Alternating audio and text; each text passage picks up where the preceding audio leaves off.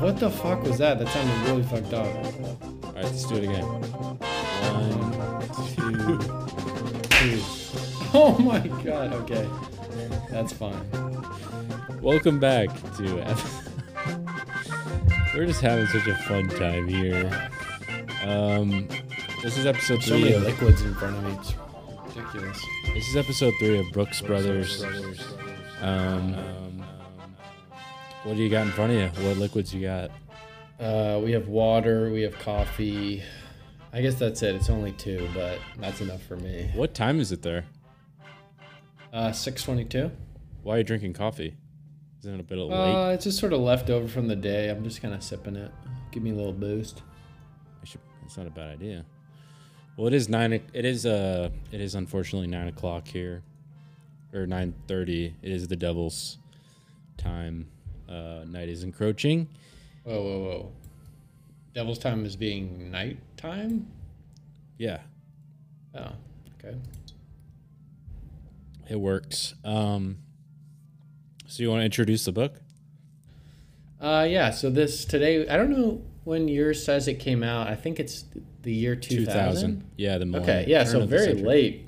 But this is a book written by John Aloysius Fahey, born 1939 in Washington, D.C. He was an American musician, steel guitar player, mostly instrumentals, and he played in a sort of American folk roots music style genre. And this is an autobiography called How Bluegrass Music Destroyed My Life. Yeah, and how many pages? It's mine's the one. Well, I think I have your book you gave me you kind of regifted it. I don't have a copy with me, so you're going to be our guide, so to speak. Okay. Well, it's 290 pages. The book is like kind of a normal book size. Yeah, do you want to talk? That's a really good note. Yeah, so those listening, this just so you guys know, it's pretty average novel. It's a pretty regular sized book. Don't be scared. Don't be shy. Come on in. Well, this is, and it wasn't because I had to sort of read it on a deadline, but this is one of the fastest books this is one of the fastest I've ever read a book. Jesus. And it wasn't necessarily because I was enjoying it, though I was. It just went by really quick. I think it's because I said this to you earlier. I was reading Moby Dick. I don't know if we want to spoil that as the next episode, but I was reading that, and the book is like a foot by a foot, the one I had, and the text was really small. So each page was almost like reading its own book in itself. And so by the time I got to this fucker, it just flew by. It didn't take me very long. It could have taken me shorter than I actually had read the book, or I actually took me to read the book. Wait, what? I just was procrastinating reading it for whatever reason. I don't know. Oh, right. Yeah. I'd given this to you like a year ago or something. I think it was 3 years ago now. And I just, I started reading, actually, I don't know. I started reading it in 2018, and the first part of the book is about his sort of funny, perverse childhood. And it's perverse in a funny way and both a really fucked up and sad way. We'll get to that. But it just kind of goes on. I think it's the longest part of the book. And I was just like, this is funny. Maybe another book came my way or something happened and I just stopped reading it. And, then I picked it back up for this shit. But yeah, what is he? That's really interesting. So what does this bitch mean to you? I mean, Fahey as a musician. What does this whole book mean? I feel like we're jumping ahead. No. Not the whole book, but Fahey, and you don't have to incorporate what the book says, but, book out of your head. You're thinking about Fahey. What are you thinking about? What's special about him? We got to sell Fahey so people pay attention to what the rest of this. Yeah, so Fahey is an instrumental guitarist. You already said all this shit. Well, yeah, I'm about to say something else. All right, be just personal about it. Be Wow. exciting. If you're gonna YouTube him and like check him out, you're gonna click on a YouTube video and a song is going to start. It might have a little bit of grain to it, a little bit of grizzle, and you're gonna sit there for 30 seconds. You're gonna hear some teetling little bitey notes on a guitar, and you're gonna go, "What the heck is this?" And you're gonna shut it off. And that would be selling yourself and Fahey short, because essentially what it is like prolonged operas played on a guitar, and then it's like fusing together American blues, country, folk music in and out of it, it'll just phase from one to the other, like without you even noticing. Yeah, it's very much his music is. I've never thought of opera before, but it definitely is. It's much more sort of. It's almost like ambient music. But it's more. I mean, that's kind of selling it short, but it's because it's dramatic. But yeah, it has so many arcs. Movements. Yeah, it has a lot of arcs. But I would say it's very meditative. It's very ethereal, and a lot of the stuff that I've listened to, I consider myself a big fan. I haven't listened to him a lot. I don't listen to him all the time, but I tend to forget that I like his music so much, and then I go back, I think, to the Dance of Death album, and I'm just like, holy shit, like it just totally levels me out. But not all his music has the meditative effect, but it's almost like it's like an American version of Buddhist monks doing like singing bowls or throat hymns. Mm-hmm. It's so meditative. It's also so rooted. It feels so American to the point it's like pure concentrate Americana.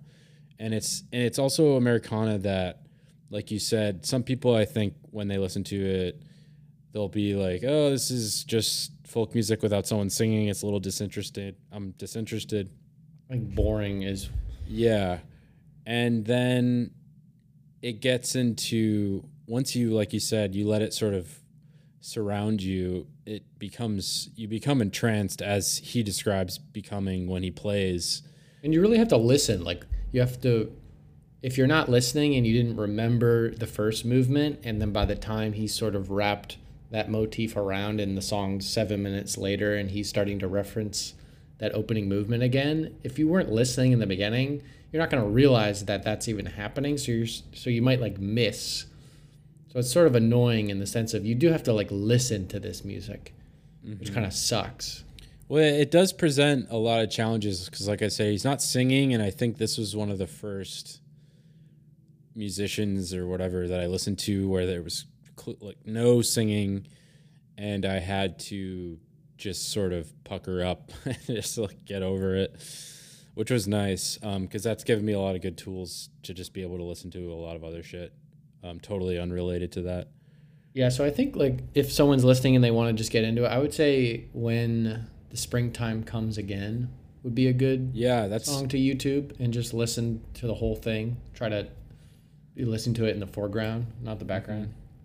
Yeah, I mean, he's, like you said, he's definitely, I don't think he used the word composer, but he is actually a composer on guitar, and it's not like Keith Richards going like, he was a composer, or Eric Clapton, like those guys, the guitar gods, talk about each other in this really grandiose way, and it's just kind of, I don't know. It's ultimately like self-serving because they're so similar to each other.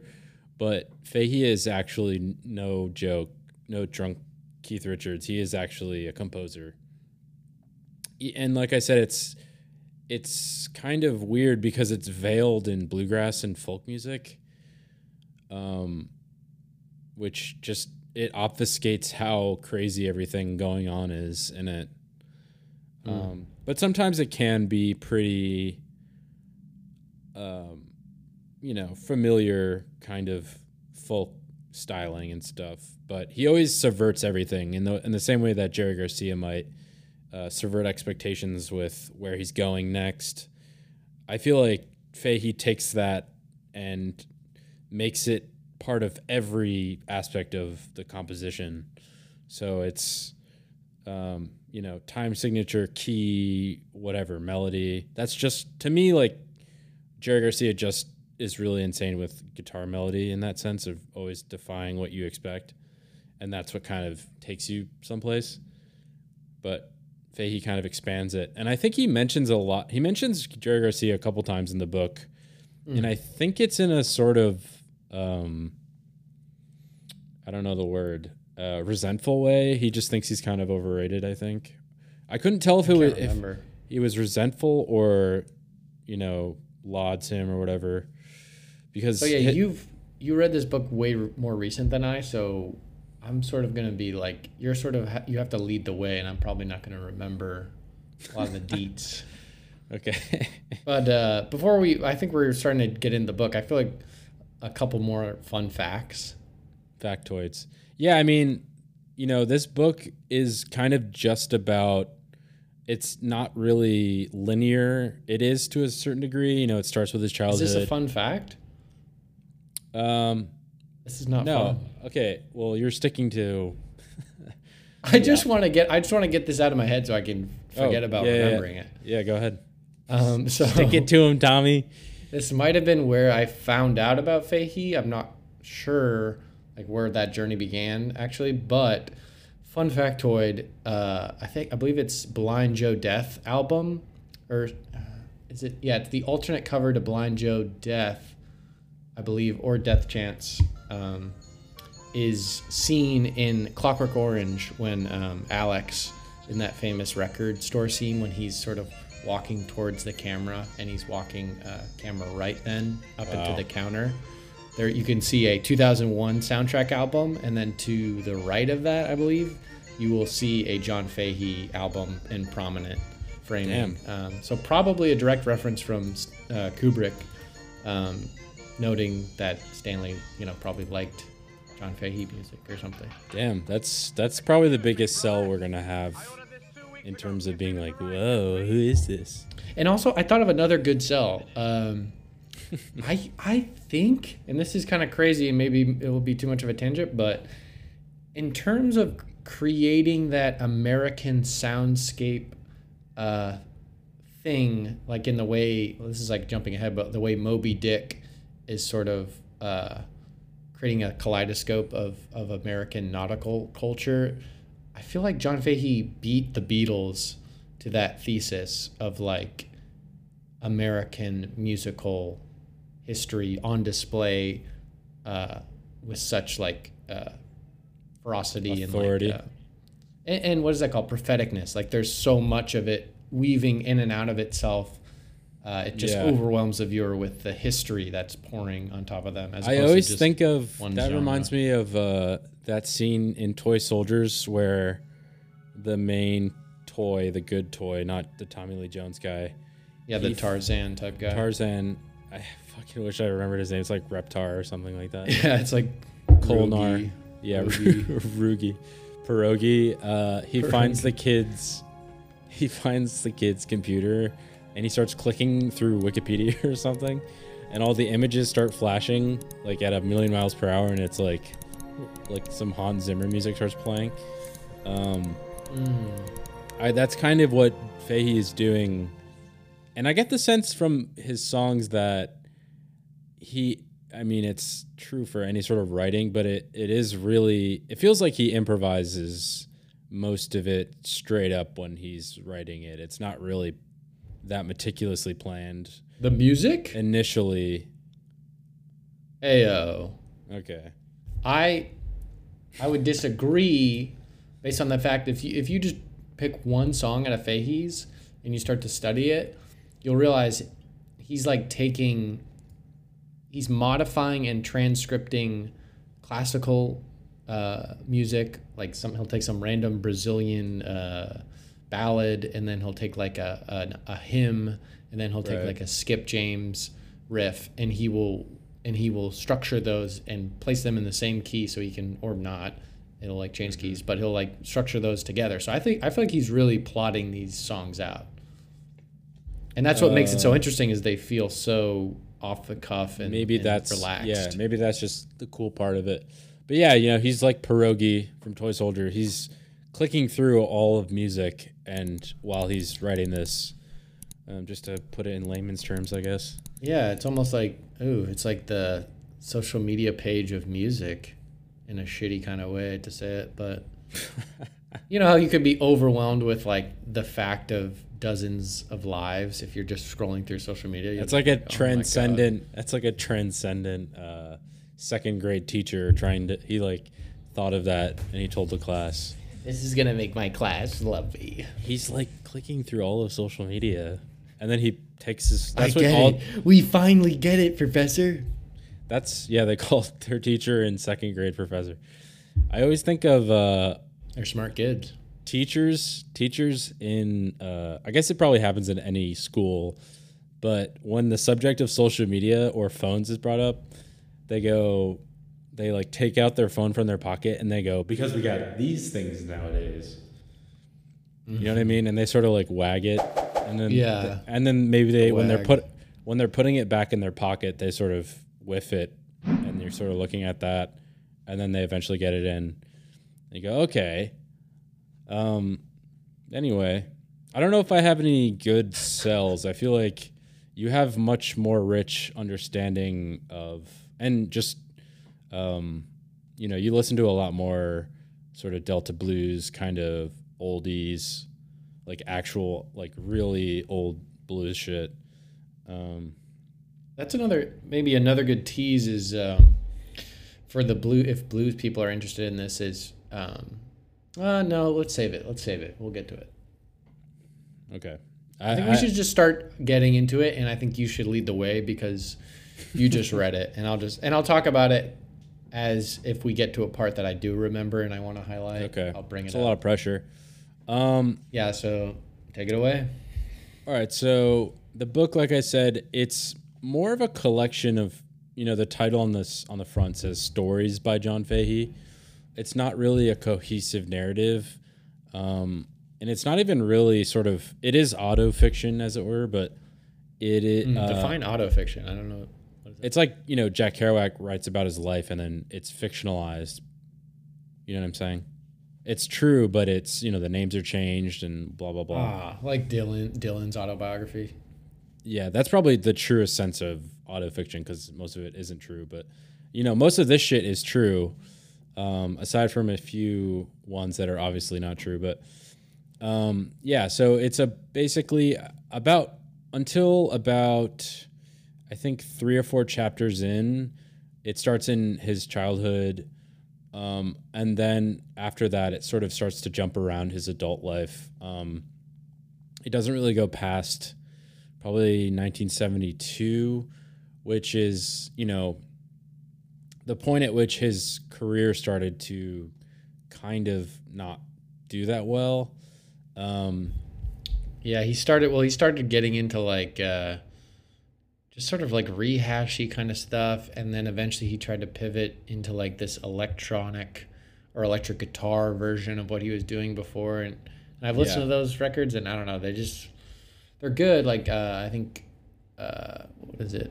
I'm looking at the page of names here. Womb Life, I think, was the one I liked. It's not important. But it just, I don't know. Yeah, not important. We don't want to trash him. Let's keep going. No, I mean, it's just a lot of, if you go down any YouTube comment scroll, it'll say something to the effect of, this guy knew real pain, and you can hear it in the music. So, and that's kind of true. Like any sort of folk music person, he got super into, he wasn't into heroin. He was an alcoholic, was a diabetic. I'm not sure if it was through his whole life, but he eventually died of a quadruple bypass surgery. Yeah, 2001. But from about 1989 to, I guess, till his death, was like obviously the worst. I mean, it wasn't because it was just sort of like a surgical thing, but he had this weird fucked up spine disorder that caused a lot of pain in his back. So then he started diving back into not heroin, Water. Not heroin, but almost like sleep sedatives and stuff like that. Where did you get this information? Good old Wikipedia. Oh, okay. You're just reading that now. No, I'm not reading it right now, but yeah, so okay, yeah. And he was doing pretty well, I think. I think he sort of recovered, and then he ultimately died through sort of a health surgery thing. Surgery. But he had like 4 wives in his entire life. The meeting of one of those is told. I think his first wife, Connie, is told in the beginning of the book. Was actually it's told at the end of the book. It's told at the end of the book. Yeah, but that's, he jumps probably as far as, like I said, to 1972, and then that's in sort of the middle, and then at the end he jumps back to like 1958 or something when he seduces his first wife and stuff, or whatever. Yeah, on the note of like his love life, that was one of my favorite moments, I think, in the book. I think it's early on when he describes his first love. His first love, and the way he describes it, he says he felt his feet landing on the earth for the first time. Like he just sort of felt like a phantom before that. And I really like that. Yeah, I like that description. It is one of the best chapters. I agree with that. It's called April and Orange, I believe. And he's sort of wandering around a pool or something, and he walks up to this young redhead on a bench, and he's sort of just like, "Is it okay to sit by you?" And then he tells her that he's got this philosophy scholarship. We should have brought that up. He studied philosophy. He had a full ride to Tulane on philosophy because he wrote this amazing dissertation on Freud or something. And he's telling this girl that, and then she says, "You're not." She says, sort of like suddenly, she says, "You're not going to New Orleans or whatever." And he's like, "What the fuck? Why are you saying this?" And she's like, "I just know, John." You knew his name. Wow. Yeah, and then he's working at a gas station overnight. Yeah. He's working a night shift at a gas station, and during his breaks, a hooker is also on her break, and she is sitting in his car with him, and she's super into sort of Buddhism, sort of that same kind of cosmic shit. And he tells her this experience, and she's like, she knows, and I don't know her name, but the redhead, the hooker says, "This girl knows that you fell in love with her. Like, sleep on it and go back to her, meet her again." And then when he sees her again at the pool,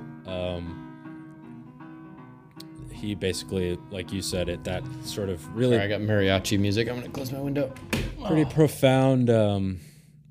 profound description of falling in love and stuff. And he ultimately doesn't go to New Orleans because, all his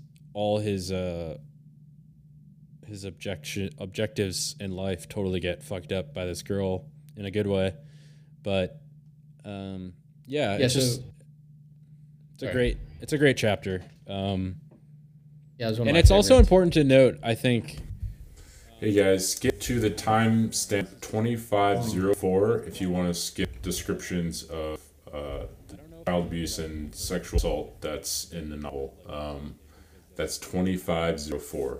But his dad, him, I think, several times when he was a kid, and this is really intense. So skip ahead if 2504. Now, but he holds a gun. John is still a kid, and he tells the rest of his family that his dad's doing this to him, and they don't really believe him, I guess. And then the dad takes him up into the. I shouldn't have gone into this. This is too fucked up. But he holds a gun. He holds a gun to John's head and says, like, "I can kill you at any moment if you talk about this again. Like, I'm going to kill you." And that is, I think that's important to. It is actually important to note. Obviously, I mean, it underpins kind of everything about John. Unfortunately, he led a very he abused alcohol and drugs because of this trauma. It's a central aspect of, I think, if there is any sort of climax of the book, it's when he's, in terms of his trauma, he is like viscerally not really coming to terms with it, but facing it again, like a lot longer, farther into adult life. He's fishing with Booker White, I believe. Yeah, Booker White. Who was a famous blues piano player, I believe? Or was that... or was that... No, that was Roosevelt Resonator. Sykes. Yeah, he played like Resonator. Yeah, he was a guitar player. But yeah, he's drinking whiskey with Booker White. And Booker goes into town, I think, to get more whiskey. And John's by himself fishing, and he catches this enormous fish. He doesn't. He gets it on the line, and he's like, is this like an alligator? Like, this shouldn't be in the water." And he's literally wrestling with this fish for almost 2 hours, I guess. And he can't reach for his pliers, because if he does, the pole's gonna fly out of his hand. So he has no choice but to wrestle this thing, and it gets to a certain point where he's so fatigued and he's so drunk on whiskey and just, drenched in sweat and getting, just gutted by mosquitoes. He starts to hallucinate, and then all these memories. That's when he tells the story of. He references it earlier, but he really goes into that amount of excruciating detail with his dad. And this happens, this intense hallucination where you sort of, like I said, just visit that memory. And then it's kind of obscure how this fishing incident ends, but he sort of passes out, and Booker White, I think, comes back and wakes him up, and he's like, I got more whiskey. And he's like, "Oh man, Booker, I just wrestled this fish for like 2 or 3 hours." He's like, "But it got away. And then Booker's like, "No, it didn't, John. It's like right there." And it's like it's called an alligator garfish. And he said it was 12 feet long and like 3 feet across. And so, and Booker just says a bunch of like loving things to John, like everything's going to be okay. And then he kind of became like a surrogate father for him. Yeah. He did teach him a lot about guitar playing too. Yeah. And then he takes a .45 out of his back waistband and shoots the fish like 3 or 4 times in the head. Booker does that. And I guess Booker was a convicted murderer. But that's not really important, but it's just kind of funny. But, and then he chops off the fish's head and throws it down, and all these vultures go and get it. And, that story is probably true, but when I'm saying it back now, it does feel a lot. It feels just like a perfect dramatization of sort of struggling with, the fish is obviously, whatever, the horrible memory of his father doing all that stuff. But it's so, and it actually makes me think he's saying a father. Kills he's saying the a fish. Father. If there were any father figures in the book, it's his best friend growing up named Eddie. Is Eddie the guy who sort of right after the beginning section, he sort of jumps ahead almost to like seemingly like 30 years? Oh yeah, that's the latest it gets in the book. Yeah. So that scene with he dies. His friend with he dies AIDS, of right? Yeah, he dies of AIDS. But Eddie is sort of the gang leader that John's a part of growing up, and he's like super into Hitler, and they have this thing called the Azalea Penis Club. Mm-hmm. There's like a shitload of really funny names for they're obsessed with Hitler. So like the book starts like a weird Sandlot. It's a perverse Sandlot, really perverted. And then, the first chapter of the book is called Jews. Like, it's not anti-Semitic really. It's very tongue in cheek. I think we should have brought that up earlier. Just in terms of John's voice, I guess he was really known for writing funny liner notes, like really extensive liner notes. But how would you? I guess you haven't read the book in a while, but he has this voice that's super dry. It's very matter of fact, but that combined with the situations he finds himself in, it really balances out in a super funny way. It almost has like a Norm Macdonald, I would say, is like the closest. He's voice. just like a level-headed straight shooter. You know, he's just kind of got that like attitude. So I wish I don't know if I have an example. He's like level-headed, and he's like calm, and he's tough, and then he also kind of leans back, and you just know that he has a bunch of sort of like intellectual arsenal that he could employ, but he usually doesn't. Yeah. But so he has this sort of like Vishnu like presence of he could totally destroy you if he wanted to, but he never does. Like he's sort of honestly, nice guy generally. Yeah, he's a smooth operator, but he's not necessarily cool. But I think if you watch any interview of his, you know immediately when he answers. Like the tone of his voice is so funny and just. Well, it made me play faster. A lot of my songs faster. I get on stage and. It really does come through in the book, but in terms of him being cool, like all his, particularly probably like from 1970 to 73, all his concert videos, when he's playing guitar, his head is his nose is like perpendicular to the floor. It's facing the floor. Well, we got to talk about. Well, let me just. He has this huge comb over. It's one of the most heinously fucked up comb overs like ever, to the point that it's like brave. Yeah. It's like viscerally fucking disgusting. Well, actually, speaking of, I mean, he loves one of his favorite sort of motifs in all his music is death, and that's what his bald head reminds you of when you're staring at it. It's just sort of a spooky skeleton, and maybe that's what he's going for. I don't know about that. I don't really, some people say it's like mortality light or something, but I don't know. It's just, it gives me the sense of you're dealing with a genuine person there. This isn't a rock star who's skating by on their looks. And I feel like we're going to get super off track from what I was talking about before. But, the whole book isn't a rock and roll biography, really. It sort of is in some respects in terms of name dropping and stuff. But it's more of a spiritual sort of ethereal take on a rock biography where Fahey's more sort of farm fed. He had the knack for he wasn't sort of obsessed with career. He brings that up a lot in the book. Mm-hmm. He almost sabotaged himself a lot of the time.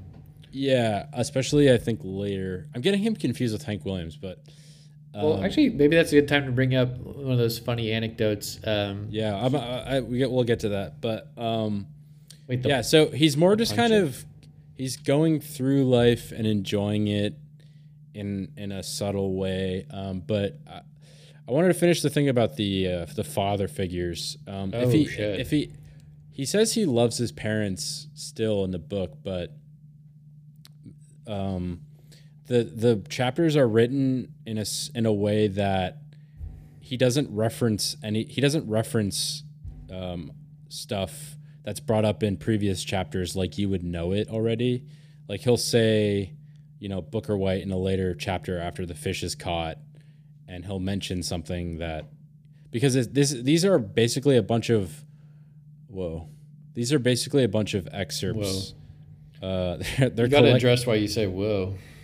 There was just a virus alert, and I was like, "Oh shit!" It was just a loud sound. But if he's gonna have any father figures in the book, it's mostly black musicians, I think. The ones I can remember off my head are Roosevelt Sykes has one of my favorite parts of the book. What I've been using is called. He talks about honey, which I can go into more, I guess, but I haven't thought about that, but that was one of my favorite. Yeah, he talks about honey when John is getting pissed off at this sort of uppity, relevant, he calls him in a sort of satirical way, folk singer who was sort of a one-hit wonder. And he asks Roosevelt at this folk festival that John's at, he's sitting next to him, and he says, hey, Sykes, can I go on earlier so I can get to bed and do a show, because I have a show the next day?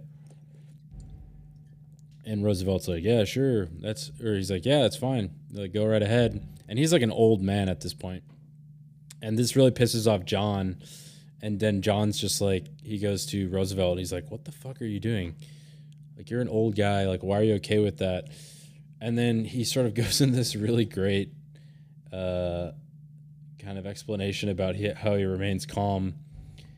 Or he doesn't let I don't even know. It's kind of just a way of ultimately of staying sweet and smooth is what he says. But he goes, set a little time aside every day and just sit somewhere quiet and think about honey. And before you go to bed at night, always think about honey, at least for a few minutes. And then he keeps kind of saying stuff in this kind of unspecific way, but he says honey enough at the end of a sentence that it becomes almost like a mantra. So it's sort of like this blues mantra this guy teaches him of remaining calm and stuff.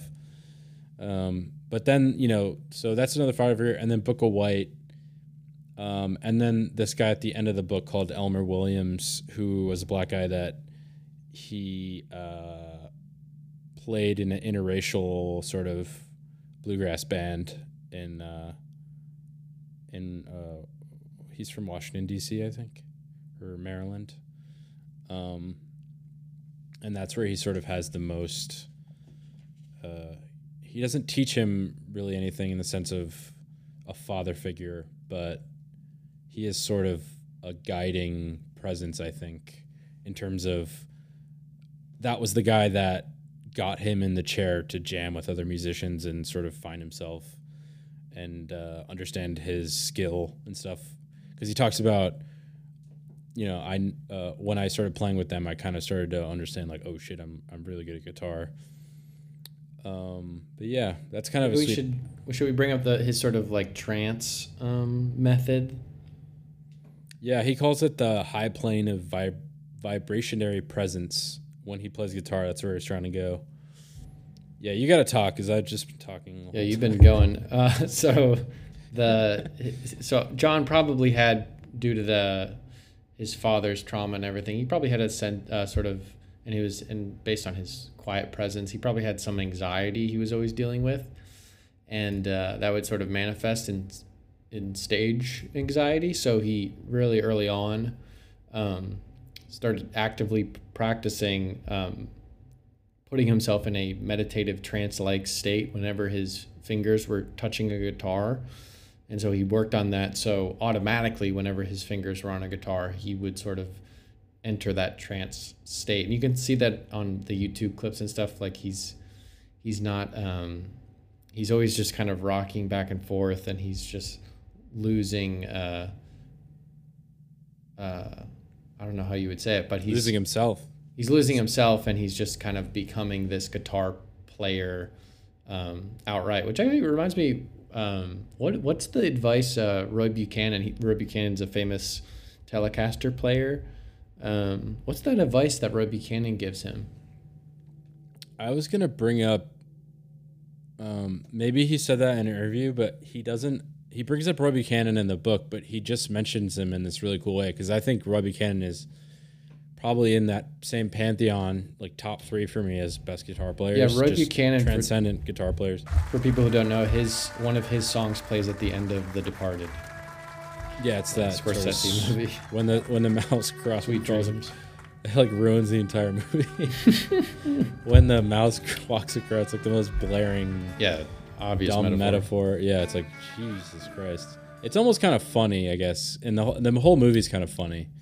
Very like comic or graphic novel-y or something. Yeah, but he just talks about he's actually hanging out with a guy named Paul Vestine, who was a guitar player who influenced Jimi Hendrix a lot. John mentions in a really cool way, he does name drops in a tasteful way.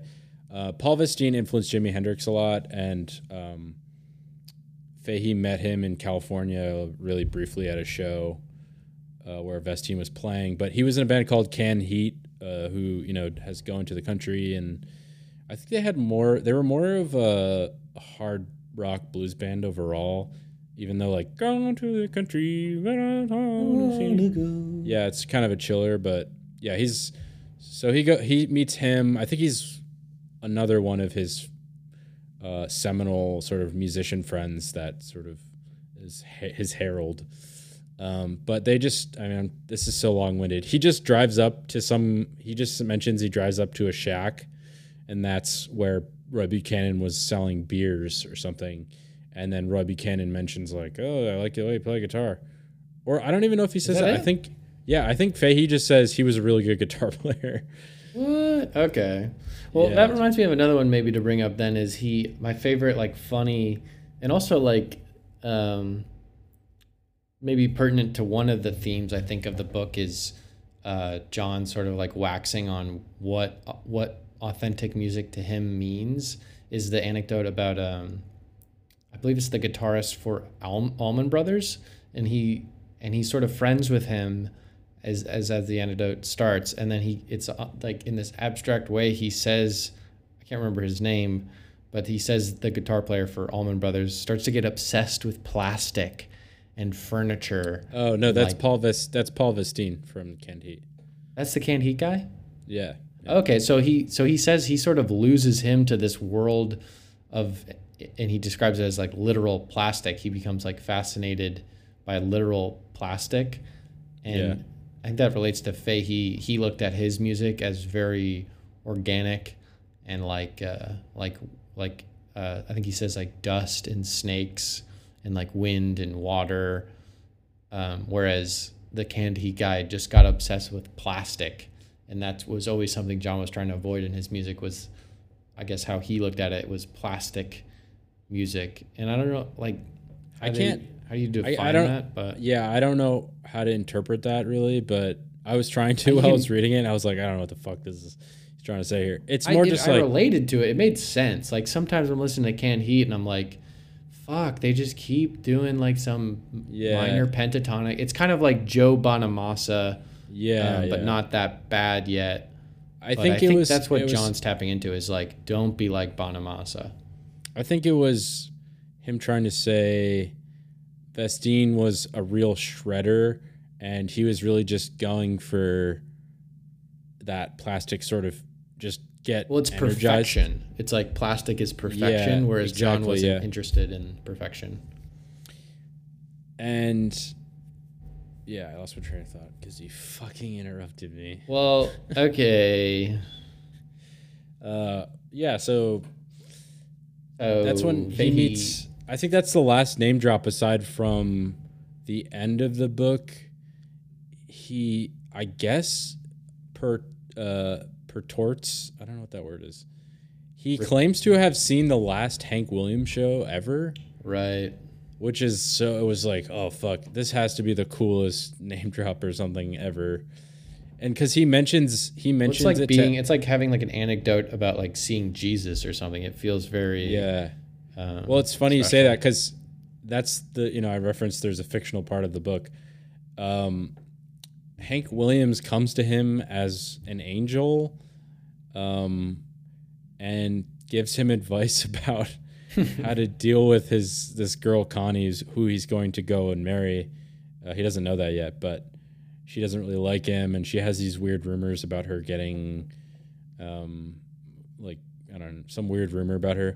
Right. And he's just like, just go tell her that you know about that, it's not true, and also tell her that I know that she knows I'm her father. And so then that ends, and then he goes to Connie and he goes, I know Hank Williams is your true father. And then, her actual parents walk in the room and they're like, what the fuck are you talking about? But it's fictional and it's like fantastical.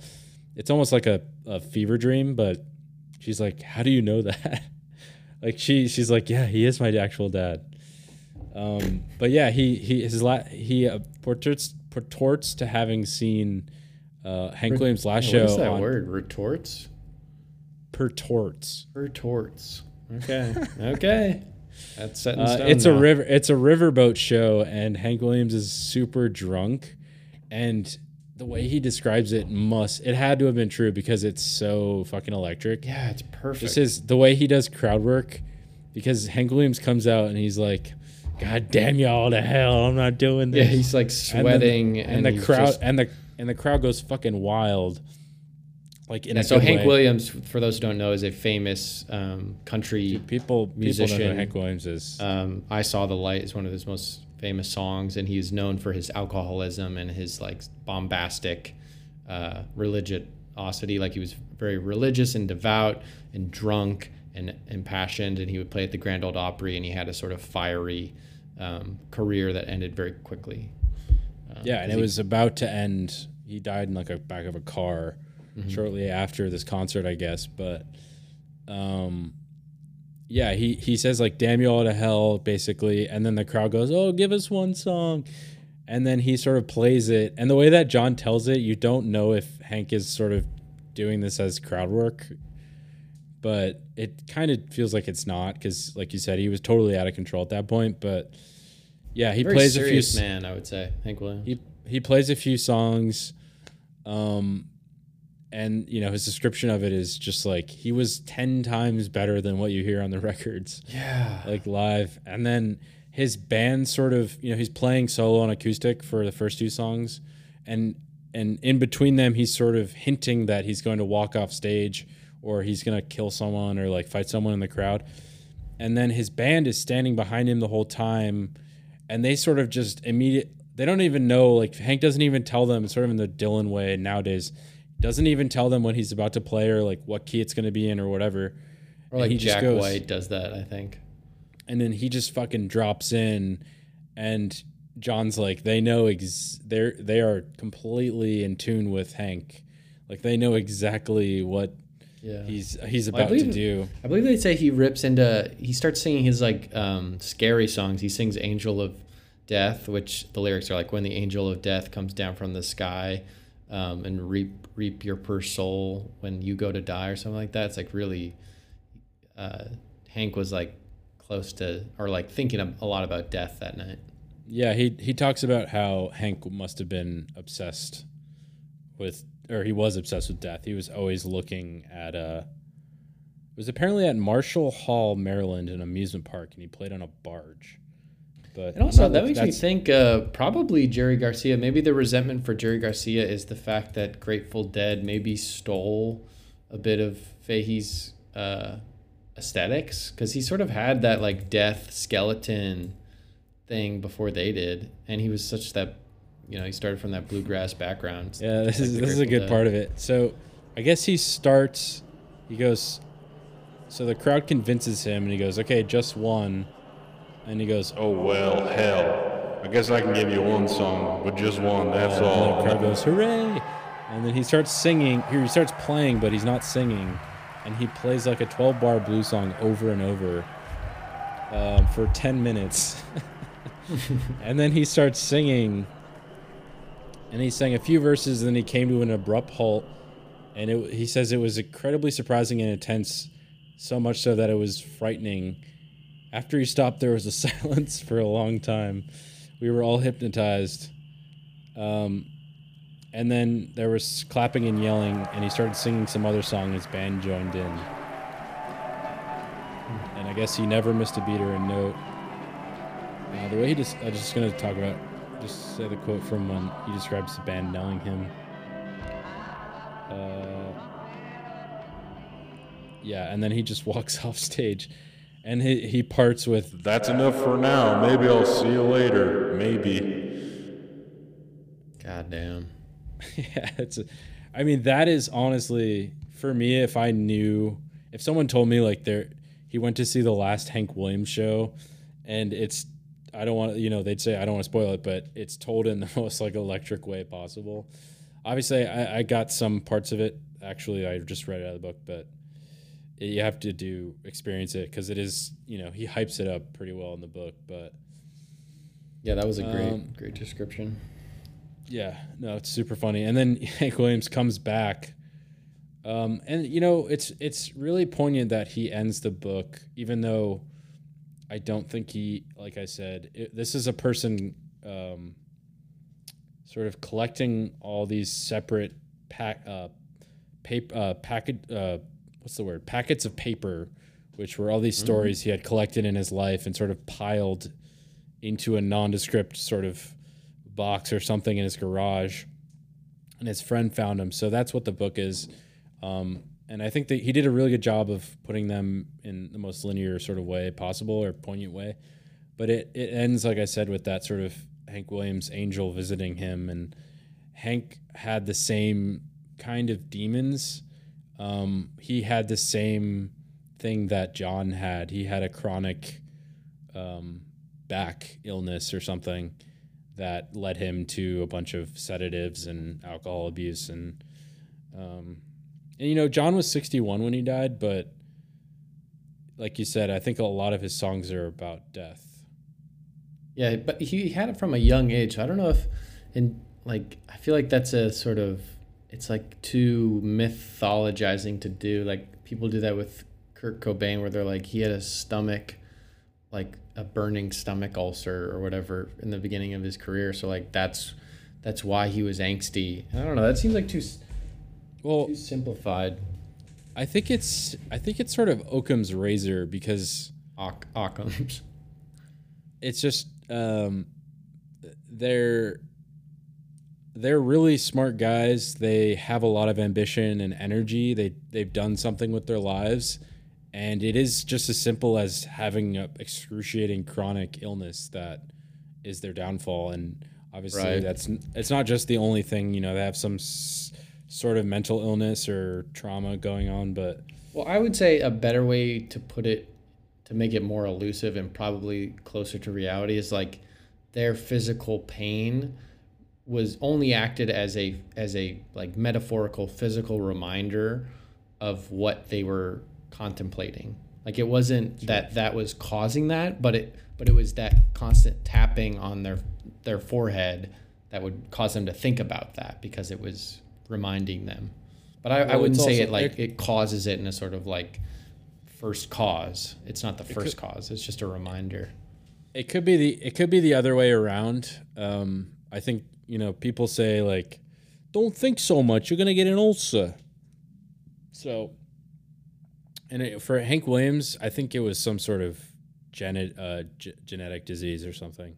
Well, he had it was like a curved. It wasn't. If you look at him with his shirt off, he had like a curved spine. Yeah, and he was doing really well, and then I guess he fell while he was hunting, and it sort of kicked it back into action.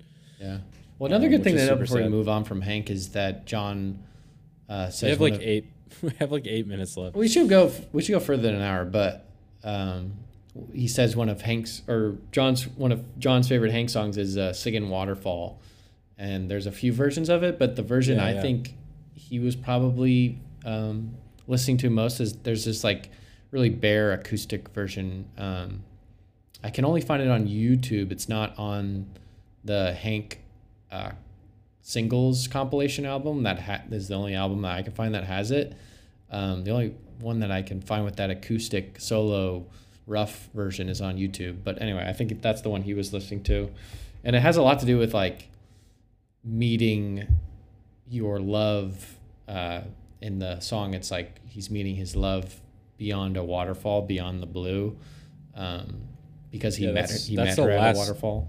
That's on the last page of the book. Oh, okay. Yeah. Yeah. But anyway, that's like a super spoiler song to check out. It's a good. Well, you could almost take this book, and as you're reading it, it's a great sort of little musical playlist that you could build and like put into Spotify and like actually listen to. Yeah, I did that to a certain degree. Like when he started mentioning, you know, Sykes and Booker, and I think that's Skip James is a huge part of the book we didn't really mention, but that's kind of relevant to. Okay, I just totally changed the subject from a point I was trying to make. No. But I don't know. Okay, so he was a ethnomusicologist basically. John was obsessed with finding records and then actually going as far as to just like find old blues guys. But what the idea that I just remembered, so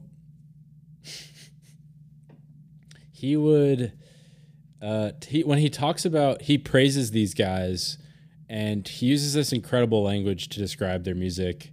And I feel like this happens a lot. It's the same in the Dylan biography or autobiography. He'll be like, she had the bet, or I mean, it's his best shit. I mean, the only shit that rings true is for Dave Von Ronk and what's her name, Karen Dalton for me. He says his voice is like a dragon, I think, or something. Yeah, you know, the like these type of guys, they always describe old blues singers, you know, and I agree in certain specific cases, but he'll be like, yeah, I sing like a dragon or blah blah blah. He does correctly, in my opinion, describe Skip James' voice as the most melancholic he's ever heard. I'm pretty sure it was Skip James. Yeah. Just a guy who fucking hated the world. He was also a convicted murderer. And he goes to like see him. He tries to find him, and he goes on this almost like Bayou Odyssey to just search for Skip James and talk to him, get him back in the studio basically. And he meets him in the hospital. He has cancer. And then he just kind of, you know, he spends the whole time mythologizing this guy, and then he meets him, and it's not really like don't meet your heroes, because he doesn't really idolize him. He does in a certain way, but he's just like, yeah, Skip is a fucked up piece of shit. Well, I feel like we should edit that. I don't think Skip James killed anybody. I think he was a totally upstanding guy. No. He killed it? Well, I don't think that would be in his Wikipedia. Because these guys were like off the grid. Wait, like what? when he describes going into Mississippi to find him, he's like, this place is still antebellum. Like he describes, you know, not even being able to be seen looking at a black person or something to that respect. Yeah, I just don't want to throw out there that Skip James killed someone. Like, you know, what is that based on? You know, I could find it in the book, but... Well, yeah, he might say it in the book, but, you know. I could be wrong. I don't think I am, but he talks about all these old blues guys like Lightning Hopkins and people like that, like killed people. I don't think Lightning Hopkins... Are you saying... You're just saying all blues people killed somebody. No, Lightning Hopkins... Or I'm thinking of R.L. Burnside. No, Lightning Hopkins did not kill someone. But yeah, I think he mentioned... No, he says Lightning Hopkins. What? What? Yeah, and then... This is insane. And maybe he just does it because... Anyone listening to this, excuse me. No one even gives a shit. Murderers. Excuse me. Irrelevant. It's irrelevant what you're saying. Dude, let me just finish my fucking point. Okay? All on it drifted. Okay, so... That's a Skip James impression. He might be just saying that to juxtapose that against how sweet and godly Mississippi John Hurt was, who I think is probably his biggest. Well, Skip James hero. I'm reading it now. He was an ordained minister. Skip James was a very nice religious man. He was a road worker, and then he tried to have a musical career. Didn't work out, so he had a slow life, and then he was rediscovered when he was in his 60s. And he joined the sort of like folk blues, movement of like 1962. I'm not gonna get a letter from Skip James retouring America. I'm just if Skip James's great grandson is listening to this, I got your back. From my memory, he describes a lot of these blues guys that he knew, as murderers. Having not murderers, but like they I don't understand the point of this. They're not like serial killers. Yeah, what is the point of bringing this up? Because of it sounds inconclusive, and I feel like this is a false memory, and you suck. No, I mean it's just interesting. I don't know, it's just interesting. I guess tie it around, like tell me, like because they clearly thinking here, you No, know. they got away. What were you thinking, Andy? They got away with it. What are you talking about? I don't know. Maybe he's just making it up as like a sort of a cool way to make them seem cool. Well, I think there is. I don't know which. I think we mentioned him, but there is one blues musician who did kill someone for sure. That rings for a sure, bell. R.L. Burnside's. Yeah, I could see R.L. Burnside killing someone because he did have a missing era. He started late. Let me see. Let's see. Murder. Control F. Murdered. He was convicted of murder and incarcerated at Parchment Farm. Which is a jail that Booker White sang about. Okay, and here's the logic here. If these guys, and like I said, these guys weren't obviously convicted of murder. That's why it's not on their, they got away with You're it. fucking free. I don't know. I think Can it's we just move interesting. on? Because I don't understand what we haven't elucidated anything other than false accusations. Okay, of here's the murder. thing. I just brought it up, and you got super focused on it, and then we just went down Because that road. it just was incredibly. We gotta make sure that we're fact checking this pod. Okay, well, Because now murder is it's a huge accusation, and a lot. Like I said- a lot of people are going to be listening to this pod. not a lot of people are. Okay, he did Sunhouse kill someone? 'Cause I Larry know he King. says, If Larry King hears this pod and goes on the air, we're gonna have 2 up in- million senior citizens walking There around isn't- thinking Skip James murdered somebody. is he broadcasting from hell? Because he's dead. Boys in the pearly gates. Oh, I got it. It's an American. I Hero. found it. In order to be a great retired country blues singer participating in the Har Har revival and simultaneously representing and interpreting the folk soul, you have to have at least one conviction for murder. And Yeah, then he it's lists a them joke. off. It's a joke. Sunhouse, Texas Alexander, Hambone Willie Newburn, Booker White, Robert Pillion Williams, Lightning Hopkins, Leadbelly. Well, Or you could be a murderer. also we have to Dude, take into stop account interrupting. these could be false convictions because we're dealing with. Or you could be a murderer. Here we Jim go. Crow South. Or you could be a murderer but escape prosecution and persecution for venting such normal aggressive emotions. Skip James, Blind Joe Reynolds. I don't know about any of this. And then he says, if you We've got to move on. if you couldn't achieve one or both of these, it was okay if you got murdered. This is a joke. This is clearly so. Blind. Ladies and gentlemen, this is John Fahey's sense of humor, and Andrew is completely oblivious. And we're gonna move on because you. No. I mean, gotta no. eat. Here's the thing. He's an ethnomusicologist. Stop saying that. He's got or musicologist. I don't know. That's more of a global thing. He's a but human being with knowledge. he's a musicologist. So, and he's not studying it in books. He did actually do that. He went to college for that, but yeah. he studied Both, yeah. folklore Books, at records. Stanford or something, but UCLA. And I then didn't know that.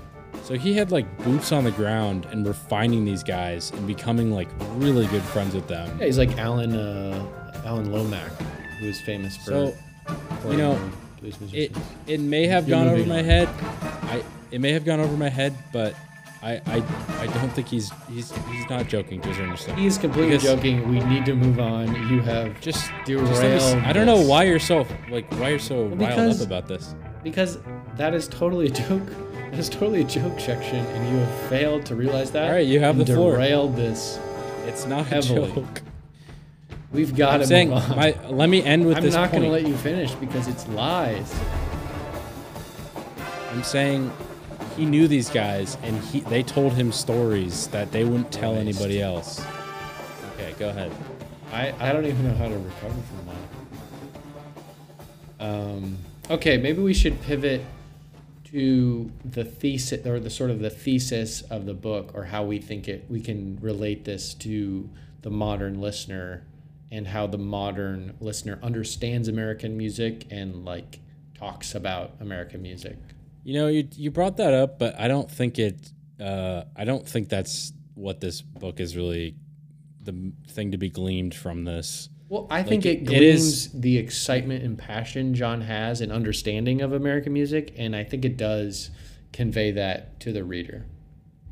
Well, he describes discovering bluegrass music, like the moment of impact was, you know, when he says this is how bluegrass music destroyed my life. He's listening to this radio station and they play Bill Monroe and his bluegrass people singing Jimmy Rogers' Blue Yodel number 4 or 7 or something. Mm-hmm.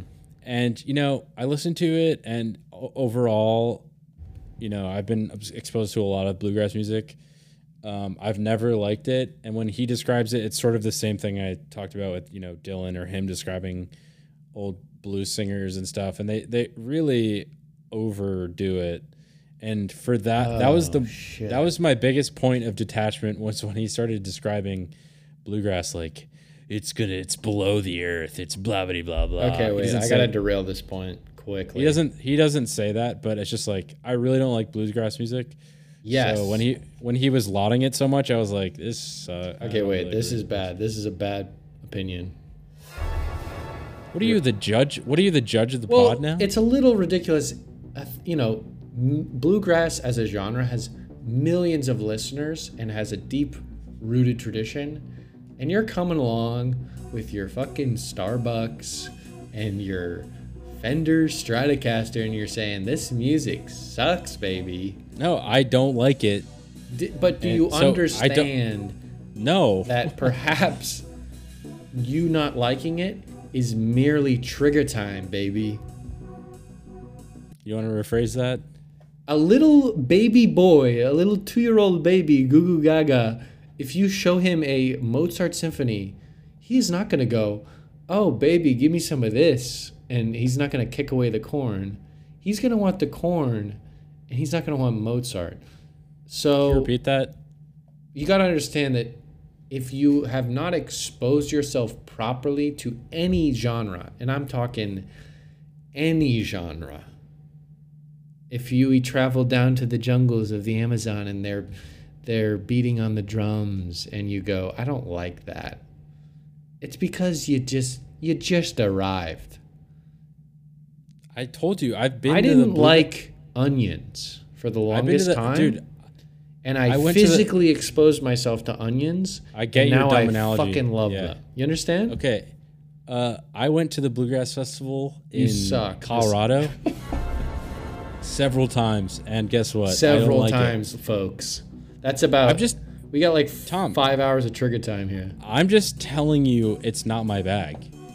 And I'm telling you back to your face. You're telling me I'm wrong. More trigger time. It's hey. Oh, this is bad. I've heard enough Steve Martin to know I don't like that. Right. I mean, that's okay to say, but. Oh yeah, okay. It's okay. You're telling me it's confusing. I get the word taste comes in, but it is interesting that if millions of people are liking music, a certain style of music, why are they liking that style of music? Is it genetic? Like, okay, why do you like it? I'm not trying to put down people who like bluegrass. I'm just saying I couldn't relate to what he said because I don't like bluegrass. Yeah, but I think to say you. Who are you referring to when you say you? And what are you talking about? How can that not change? I don't know what you're saying. It's not my bag, baby. It's not my bag, baby. I don't know what to say. All I'm saying is I think that truth derailed the entire thesis of the book. And this podcast has to end now. Dude, you got so up in arms, like, god damn. Well, it was incredibly arrogant.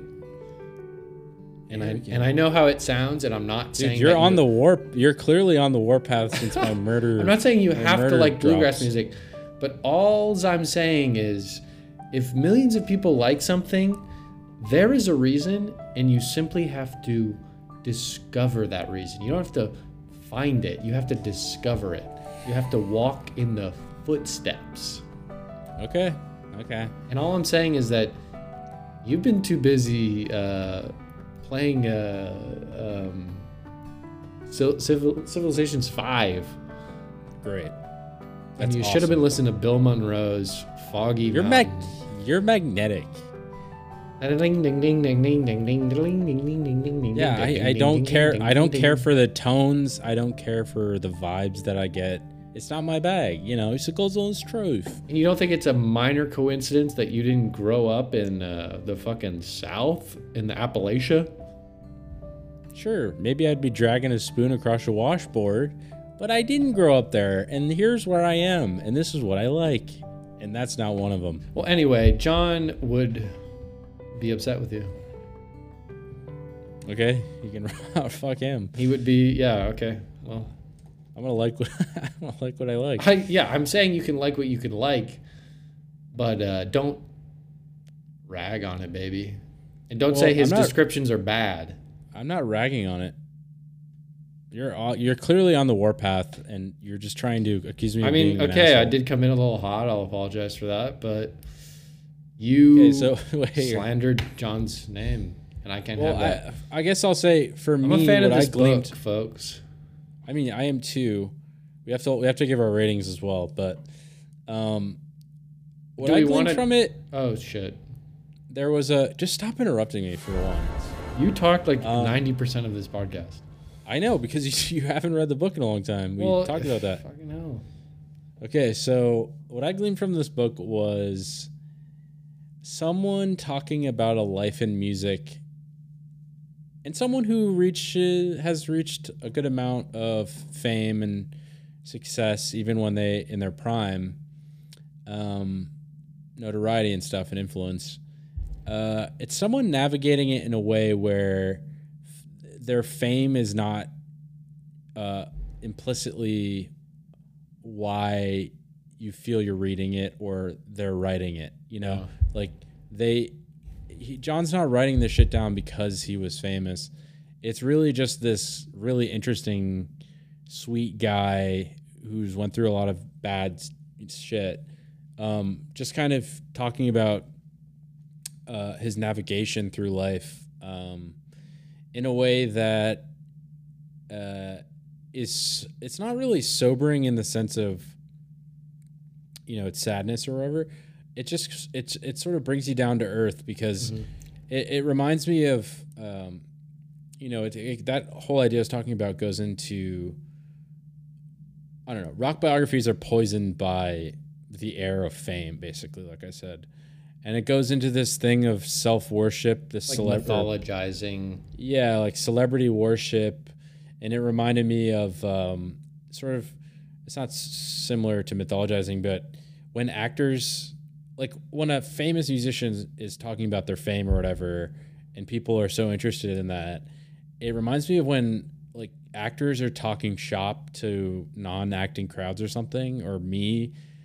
And it gives off, it's like they could say fucking anything, and the audience still has no idea what it is or like what it, you know what I mean? Like they could be like, yeah, I shit my pants before I go on set, and that's how I kind of get into just the groove. gobble it up. Yeah, and they're just like, oh my god, that's so amazing, you know. And it's the same thing with fame, where it's like you can talk about all you want, and like, oh, people find it so interesting. At the end of the day, they kind of never understand what it is. Yeah, it's just like super yeah, it's super over-treaded, and like it's just I think so poisonous, and this is just not that, which is great. But that's not, you know, that's not the only thing to glean. But yeah, John Fahey reminds me a lot of I guess you could say either Thomas Pynchon or Cormac McCarthy, where they just let their work do all the talking, and they don't focus on I guess like handing out tips, as if like how they or who they became the people that they became just by executing a series of tips, coincidences. Yeah, it was their life almost led itself, and they had an intense interest in things, and they devoted themselves to like voicing that interest. But like, yeah, they don't sort of mythologize it into this get rich quick scheme, or I don't know. They don't try to. They're just sort of like hip to their egos.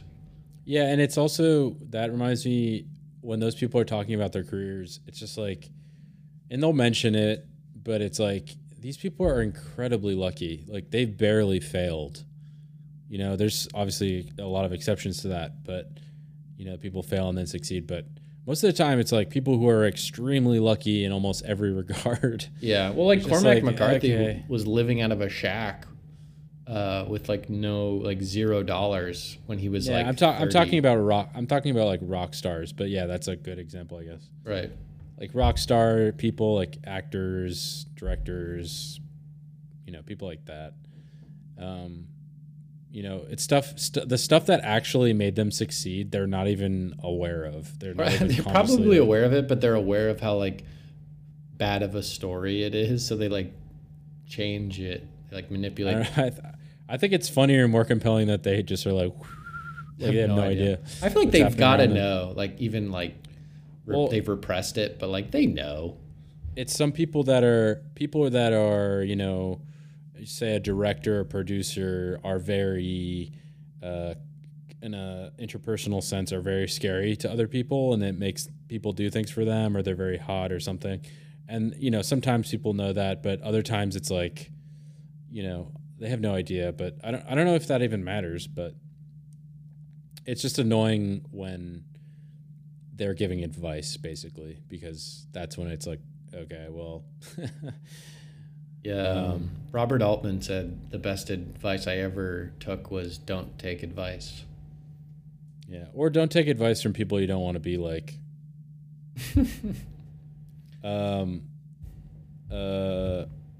Yeah. So, do you want to give your rating? Is that all you gleaned from it? Well, there's so much to glean from it. So I would say just, you know, read this book if you have an interest in American music and its roots, and you just want. This is a great like airplane read. It's just like a funny, introspective, entertaining, sad, beautiful little novel, little autobiography. Yeah, it's not really a novel, but you're also wrong about learning about American music. I think he gives you because learning about it through listening to it, he gives you a great little playlist to put together. It's not a great, like I said, it's only like 4 people. No, I think there's probably about 25 or so songs that you could pull out of this book. I don't know about that, but I'm not going to argue anymore. Rate it. All right, what's your rating? Bitch. All right, go first. I'm going to go with, I'll give it an 825. 820, you have to say it like that. 825,000 or 825%. We're on a million scale. It's like season 2. We'll go into. Yeah. We'll upgrade the scale. So I'm gonna give this it's a good little book, and for what it is, I'm rating it on an autobiography scale. Wait, did I give Meditations an 800%? You gave it a pretty high score. I don't know. Yeah, these are really high scores, but yeah, I wanted to make it better than Meditations. This is a juicy book. It's a funny book. It's a sad book. And this book could make you cry. I'm going to give this a 910. Jesus.